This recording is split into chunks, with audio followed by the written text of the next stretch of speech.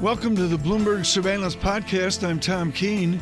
Daily, we bring you insight from the best in economics, finance, investment, and international relations. Find Bloomberg Surveillance on Apple Podcasts, SoundCloud, Bloomberg.com, and of course, on the Bloomberg.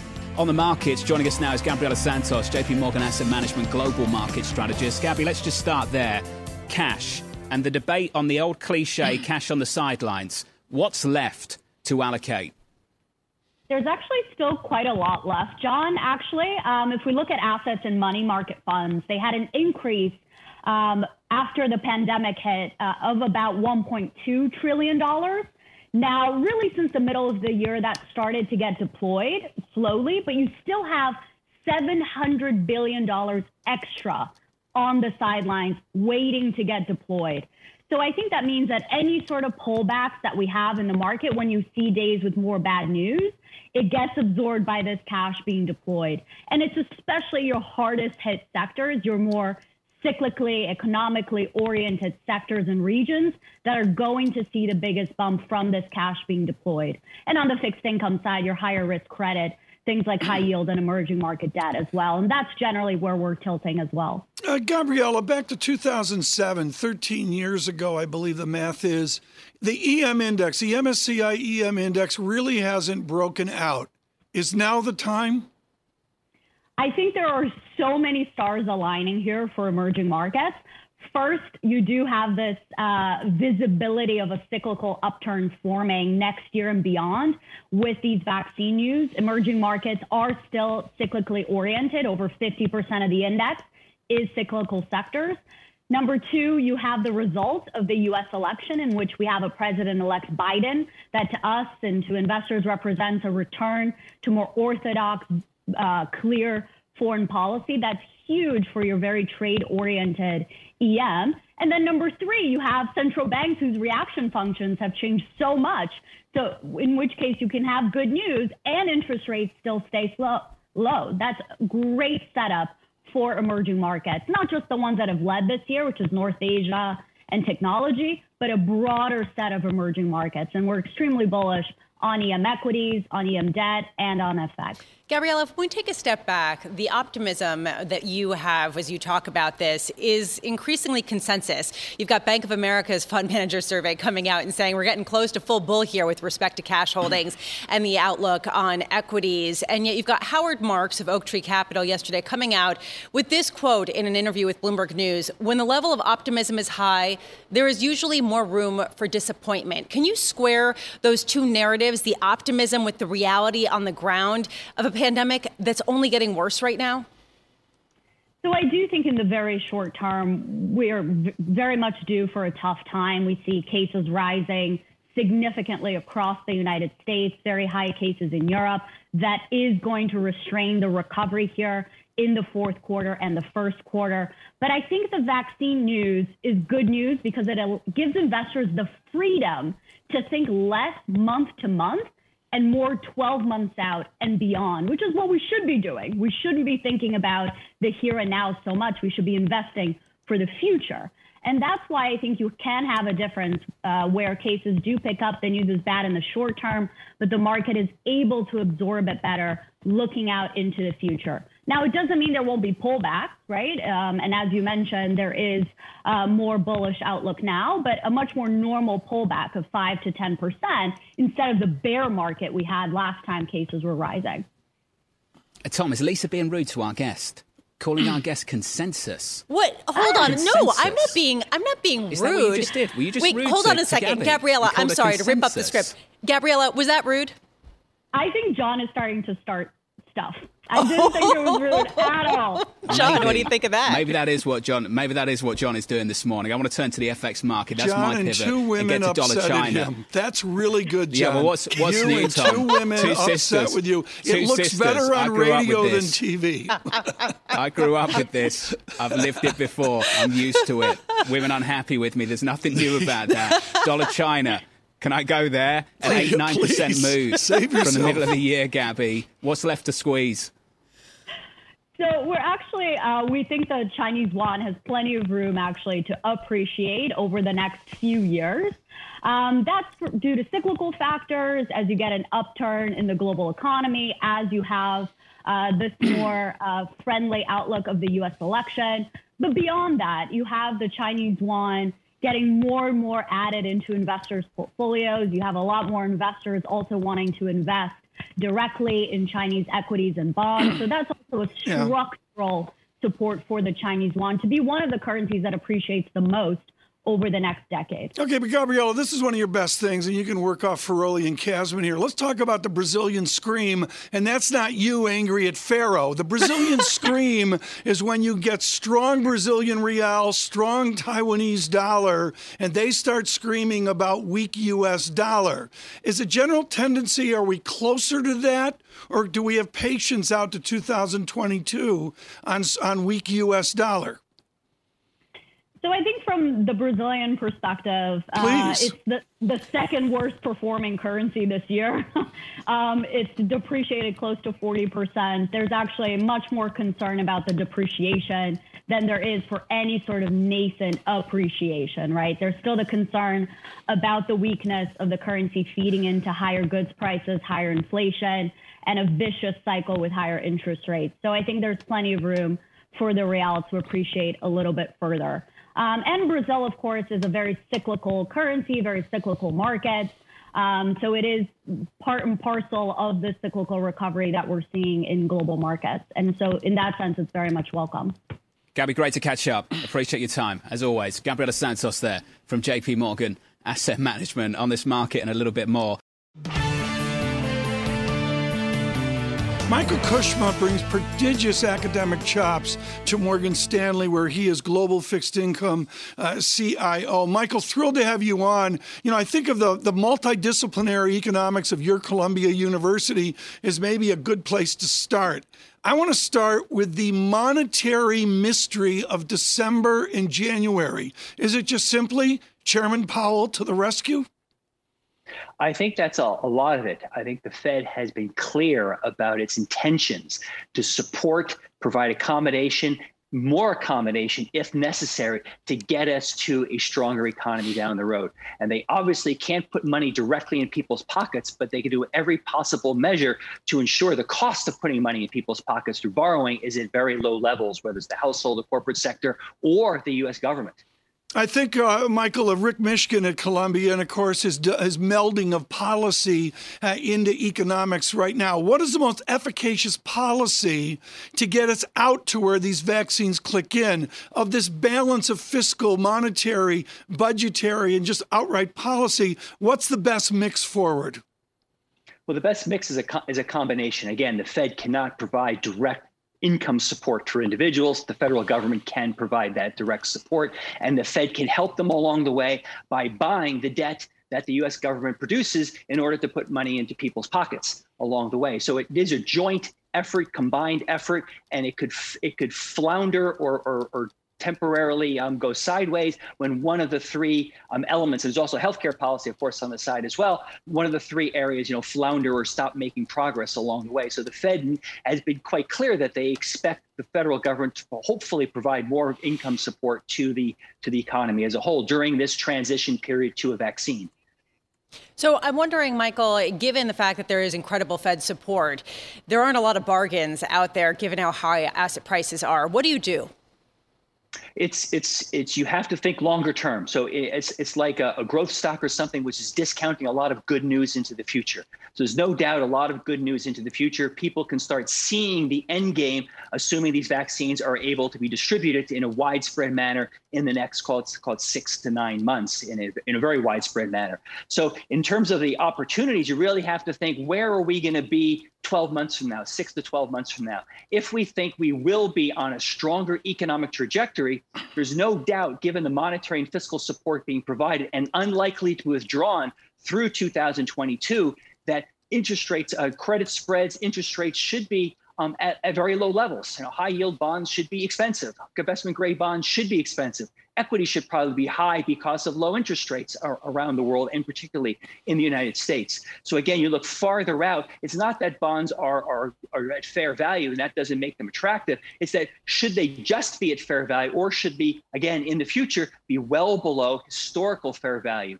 If you look at investment grade credit spreads, even high yield spreads, they don't spend a lot of time around average. They either above average or below average because fundamentals are good, fundamentals are bad relative to average. They're cycling. And we think that the business cycle will improve dramatically next year, and that will cause spreads to be below average by the end of next year, or by sometime between the middle of next year and the end of next year. Michael, that's credit. How difficult will it be to push that view through the yield curve? And looking for a steeper one at that. I understand we've had a one-way move since the end of February when we were down by 10, 11 basis points. We've steepened out aggressively over the last 7, 8 months. But just over the last week, we had some game-changing news. 70 basis points, 2s, 10s, all around again, round trip. Michael, why?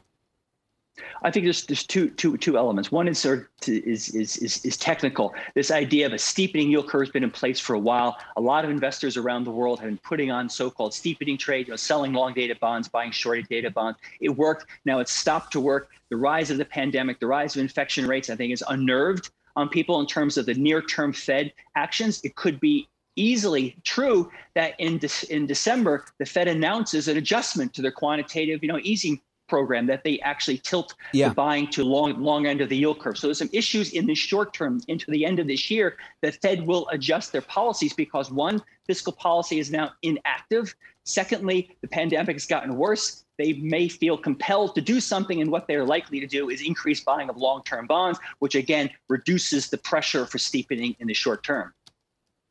Michael, this conversation belongs in the future. Many parts of this market living in the future in 2021. I want to turn to the here and now and cross over to Berlin, Germany.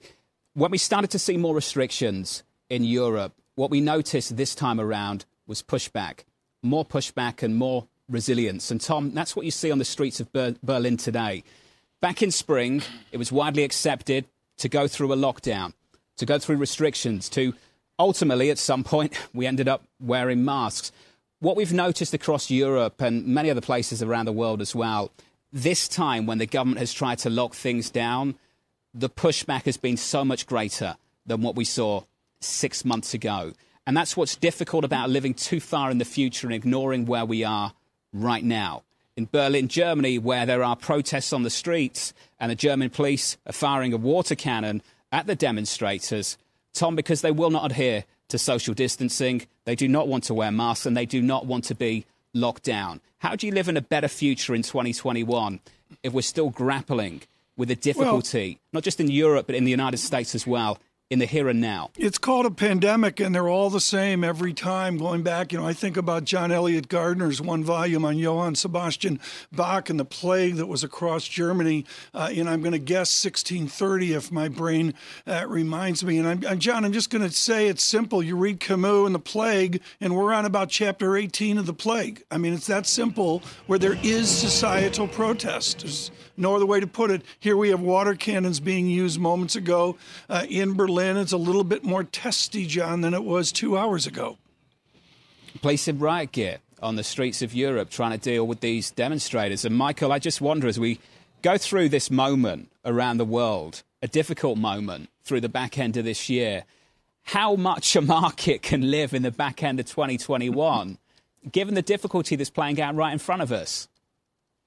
It's a good question. I think it's all about the length of period of time. So if you think of evaluating a long-dated asset, whether it's an equity or a fixed income security, we're talking about 5, 10, 20 years of cash flows. If cash flows are damaged for a short period of time and not too disastrously, then you'd look through it. It's not that big a deal. And we see a lot of time with corporations make announcements of restructurings and big losses and big losses in book value, and the stock price goes up. Well, the same thing is happening now. If you have a company or a situation where this is not that bad, they can get through this and the longer term prospects are bright, you look through it. The longer this lasts, the the more damaging it does to the economy, which is clearly what the Fed is concerned with, the longer damage, which means the worse cash flows are hammered, that has a bigger impact on the long-term present value of these assets. And that is the challenge, is getting people remaining confident, keeping the economy running at a reasonable pace, keeping money in people's pockets so that even if they're not spending it today, when the gates are lifted, when the lockdowns are lifted, there is money in people's pockets, whether it's the corporate sector, the household sector, they can go out and spend. And that was what's going to have a very strong pop down the road and compensates, in theory, at least for the weakness we're seeing now. Michael, great to catch up with you, sir. We appreciate your time. Thank you. Michael Kushma, thank you. Of Morgan Stanley Investment Management. Right now, it's good to speak to Dean Curnutt of Macro Risk Advisors. We do that because, boy, has he been right. With the VIX at 41 and down we come with better stock markets. But Curnutt pointing out the election uncertainty, and that would clear. And we see that at 21.98 right now on the VIX. Dean, have we cleared all of the election uncertainty? Well, for the most part, I think you still got that Jan 5th date. And if you stare at the S&P option prices by expiration, you can actually see something pretty granular. You can look at December 31st as an expiry, so right at the end of the year, and that's typically a very quiet week, right, between Christmas and New Year's. So that implied volatility is pretty low, but you can go out to January 8th, and you see there's actually a bump up. So that date between those two expirations, January 5th, that Georgia runoff date, actually does have some consequence, at least in terms of how vol markets are pricing. So, Dean, can we just zoom out a little bit? We've been talking about full bull, as John highlighted, from the Bank of America survey that came out yesterday. We're hearing about how people are expecting some sort of disturbances over the next couple of weeks and months as people calibrate themselves and their outlooks to the near-term reality of a pandemic that's worsening. What do you foresee, based on the bullish trends in the markets that you track, the technical factors?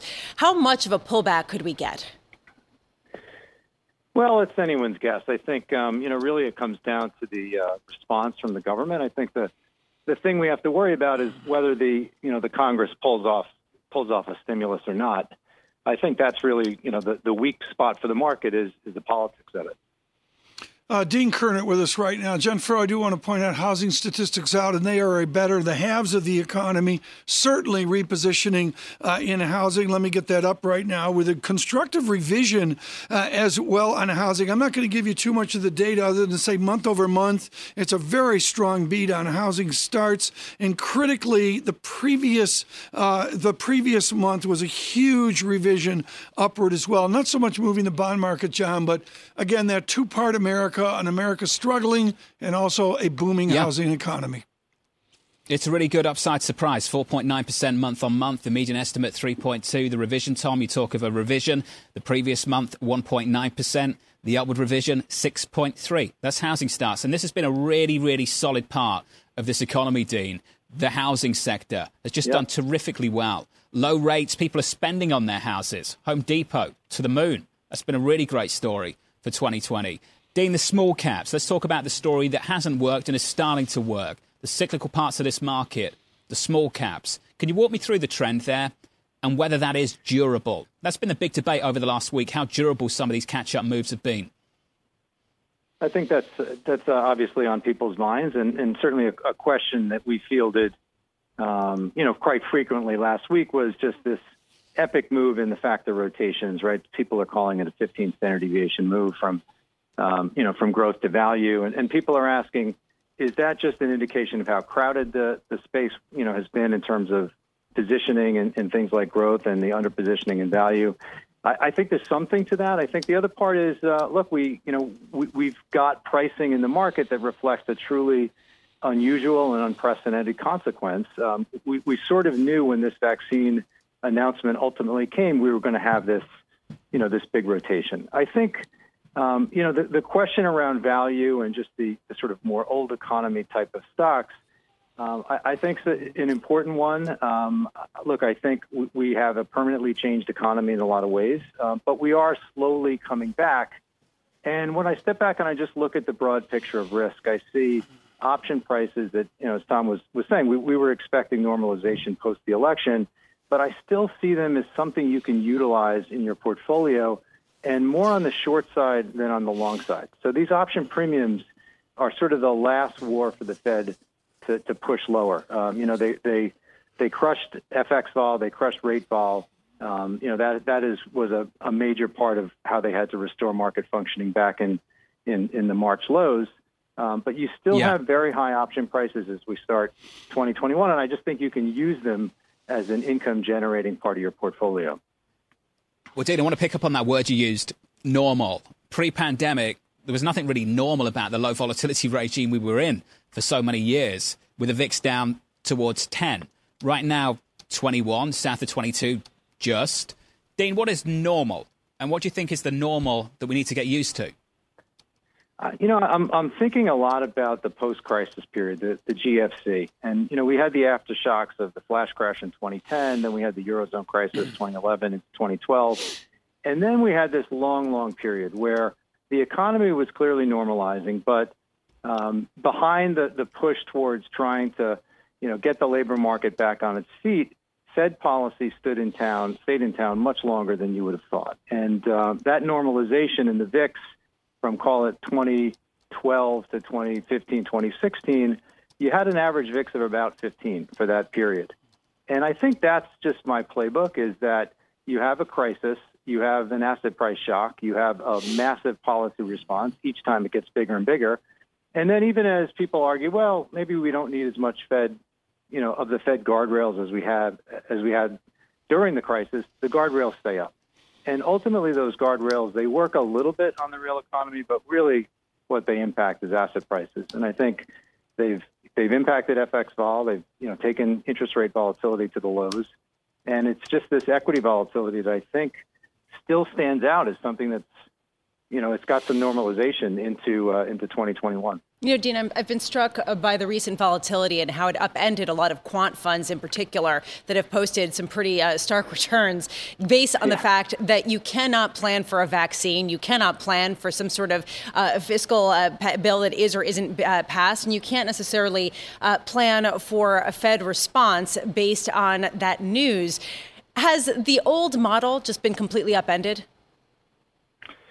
I think you could make that argument that the notion of the carry trade is a very difficult one to keep pursuing in the sense that we know there's risk premium in markets. There are these sources of return that some of the quant funds and some of the more volatility-oriented strategies have targeted. But when you get these very unusual factors, this year being so unusual, it just makes the Sharpe ratio of a lot of these strategies compromise and all else equal less attractive. Very quickly, images from Berlin of water cannons. I mean, this started out peaceful with Francine Lacroix earlier this morning, and with that image there, you don't see it. On Bloomberg Radio right now, it's just crowds assembled in autumnal Berlin, and moments ago, there was substantial use of water cannons. We don't see that right now, but there it is. I'm going to call it a more distressing situation. Dean Curnutt, your world seems so removed from pandemic agony. Are you surprised by that? I think that, this is a very, I think 2021 is going to be challenging in the sense that the social aspects of, this pandemic are unrelenting and they're so significant. The policy response in some ways creates additional dislocations in terms of, the haves and have-nots. So it's going to be very tricky, especially as we transition to a new administration and one that wants to re-embrace globalism. There's a lot of those uncertainties, out there. I think geopolitics have been typically more bark than bite, but we always have to just keep an eye on the types of things that markets tend to forget over time. We cross different things off our worry list, but oftentimes there's just things that we can't predict. So, even as we say, use volatility, use options on the short side to try to generate some premium in 2021, we have to be on guard for the types of things that can go wrong. And then what do we learn? We learn that over time, especially during the good times, we underestimate the jump to illiquid conditions, right? The speed with which markets can turn very illiquid very quickly.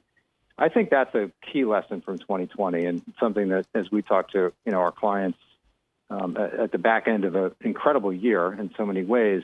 It's just to be prepared, for the unexpected.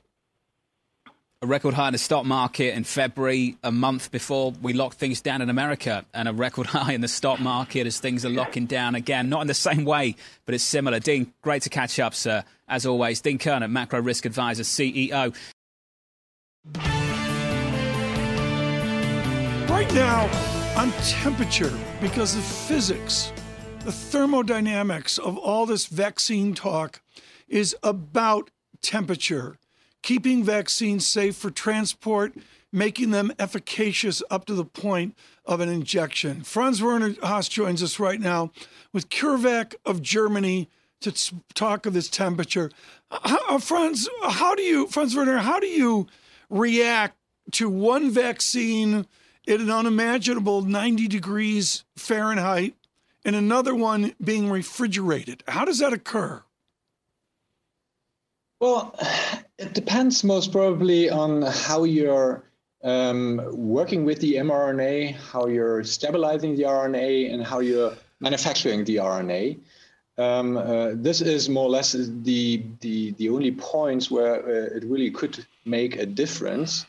And as we are holding on the RNA for all our vaccines, we have got a rabies vaccine, which is already in the clinics for a while, that we have seen that the property is that you can have RNA pretty stable. And then certainly on the product by product or target by target, you have to reevaluate again. And with the COVID-19 vaccine candidate we have got in the clinic, we see the 3 month. Well, you see it within 3 months, but the mystery, I think, to all of our viewers and listeners is almost back to the 1950s, and I remember the liquid nitrogen in doctors' offices as well. Is that what we're heading back to, is we're going to have those metal containers with the smoke coming out of them when I was a kid? No, I don't think so. As we have got a stability of the COVID-19 vaccine candidate already at 3 months, and this is up to 3 months minimum. So it will be extended because all what we do is real time. And you have to see that now the RNA vaccines, not only in our hands, but also in the hands of the others, this is brand new. We can make a difference. And then certainly the development of the stability will increase as well and will get better and better over time. This is what we see. And, this is really something we have to work on, and we will. So given the fact that you're on the front lines of this, actually manufacturing potential vaccines, can you give us a sense of your timeline of how quickly you think that manufacturing could get ramped up and distribution channels could get solidified so that we get a critical mass of people immunized against the virus? Well, we are mRNA manufacturers, not only developers on the one side for the molecule, but to have it as products, but also manufacturing, because this is what you need since 2006.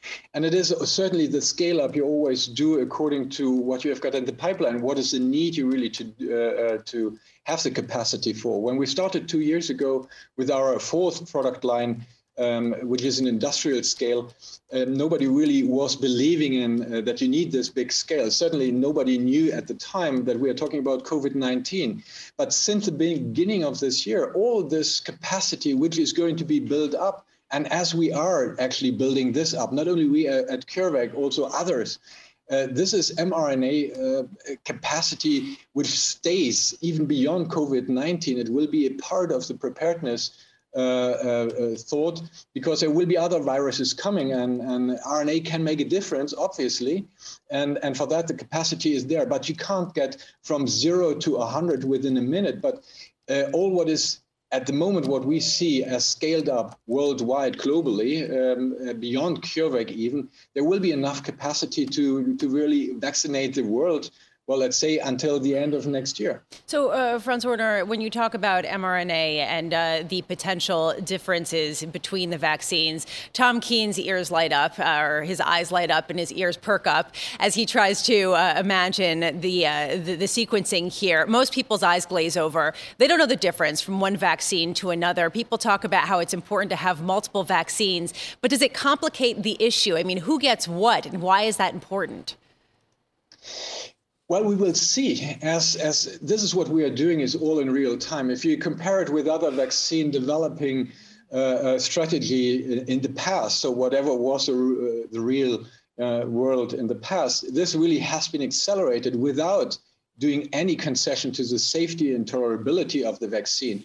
But you have to see it target by target, and this is COVID-19 and what it does to the immune system, how long the protection will be. This is all to be seen. At the moment, there are, head runners on not only mRNA, but also on protein-based and viral vector-based technologies. And we will have to see how long is really the protection level, the memory effect, and what does it do to the different immune systems of people with indications, respiratory indications, elderly people. And this is all what we will find out. What we see is that most probably most of the vaccines have different properties, and then certainly for the different needs. And therefore, it is good to have more than just one vaccine in order to see this later, what is most appropriate for which kind of target population.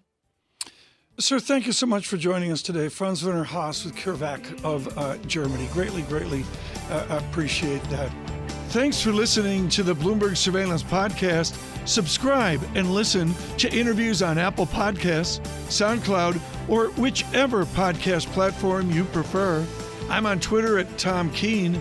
Before the podcast, you can always catch us worldwide on Bloomberg Radio.